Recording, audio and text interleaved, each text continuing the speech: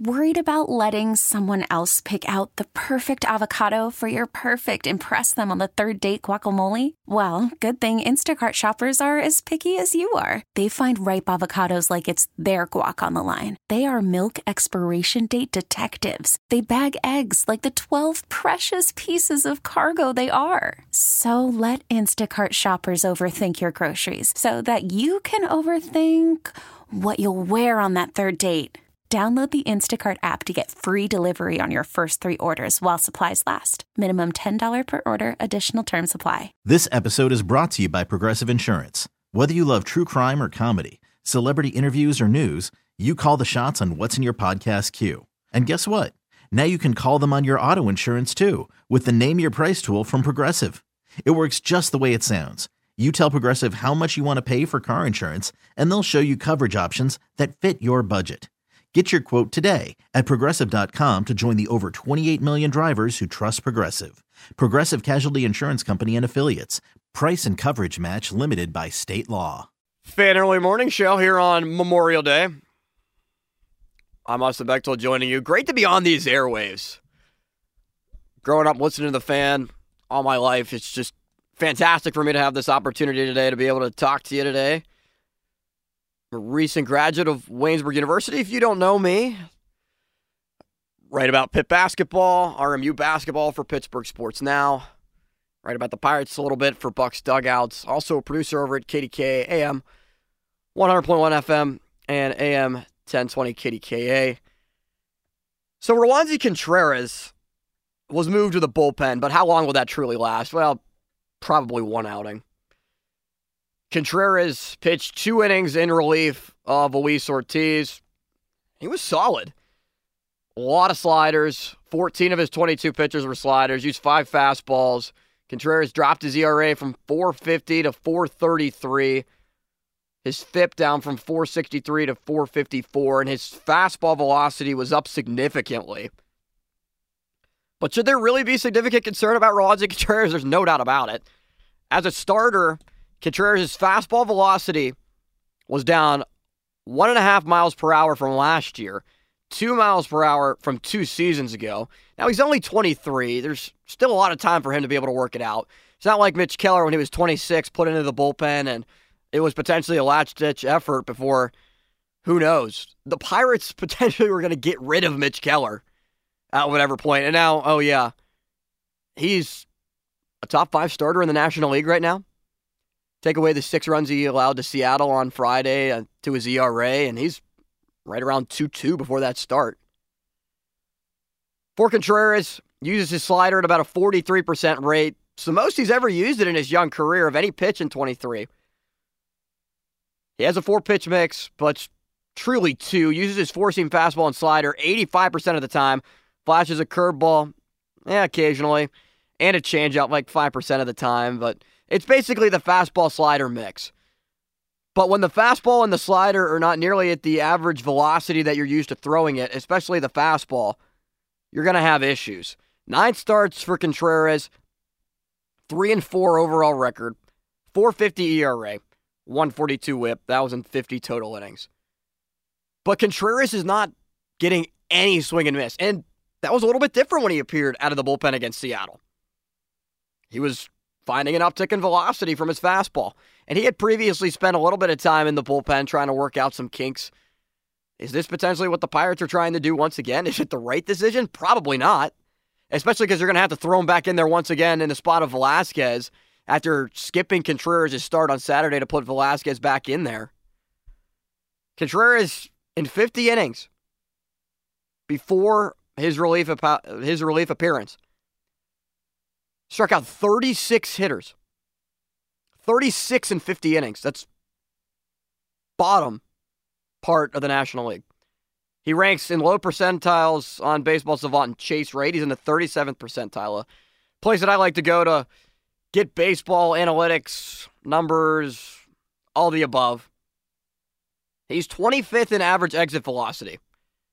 If you are first percentile in average exit velocity or any category, that's the bottom half. You don't want to be there. You want to be in the 99th percentile, and you are the best in baseball. Well, walk percentage, 24th percentile. Strikeout percentage, 13th. 13th in strikeout percentage for Contreras. And that's practically why I moved to the bullpen. I guess was the option for the Pirates. But look, the truth of the matter is, this team does not score enough runs. Not nearly enough runs. Austin Hedges is hitting a .170. We already talked about how Ke'Bryan Hayes just can't get it out of his own way. Hit a home run when basically everybody had a chance to be able to do so against Seattle on Friday night. And the Pirates have had this constant theme of up and down like you're riding the jackrabbit at Kennywood Park.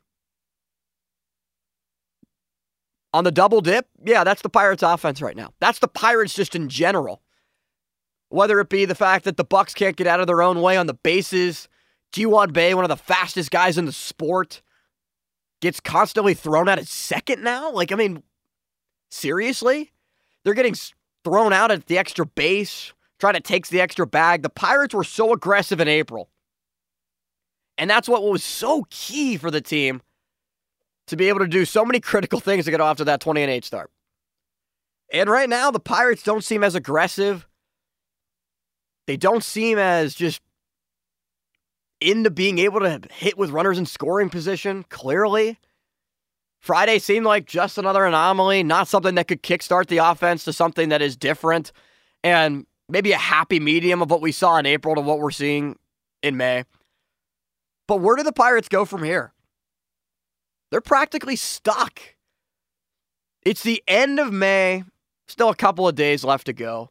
But the harsh reality of baseball is that your top prospects do not get called up until the middle of June.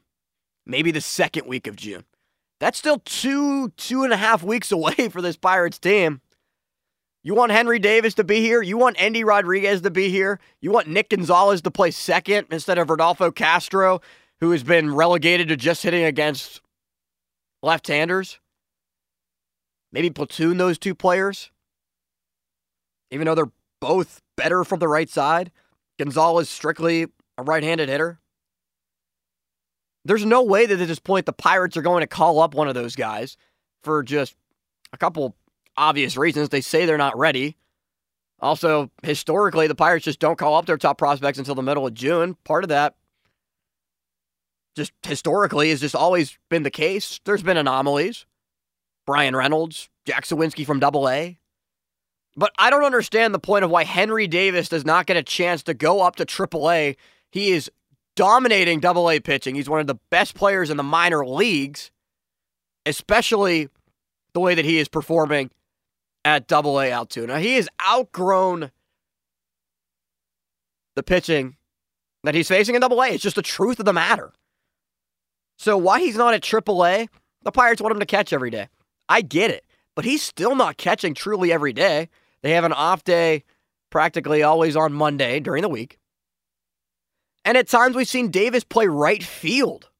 We've seen him DH. We've seen Endy Rodriguez play other positions. Why not promote Davis to AAA, let Davis and Rodriguez play together, and then have an opportunity for those two guys to learn from each other?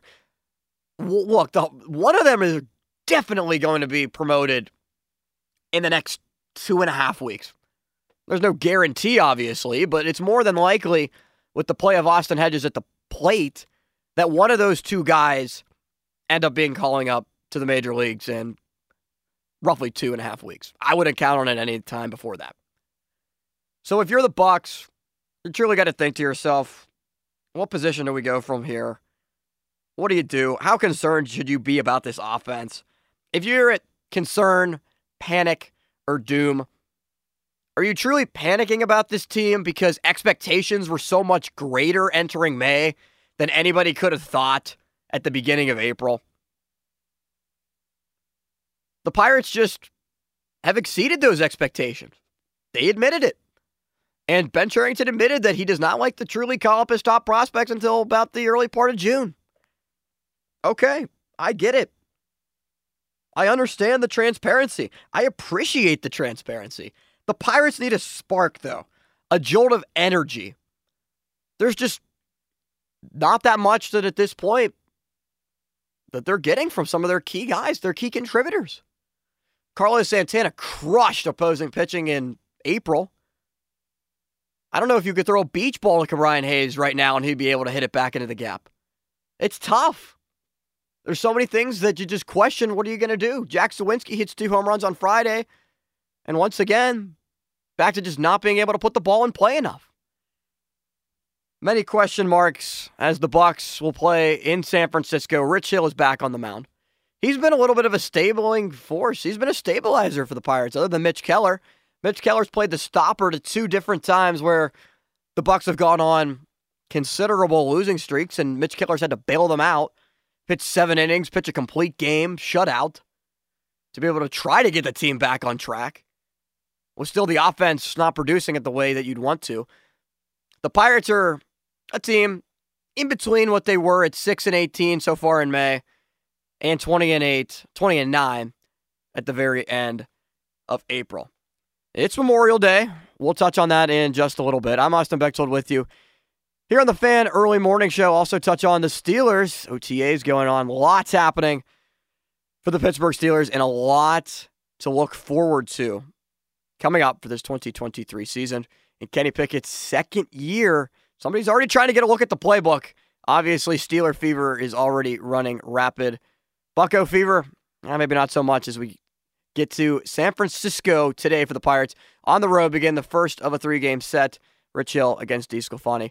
I'm Austin Bechtold. It's the Fan Early Morning Show.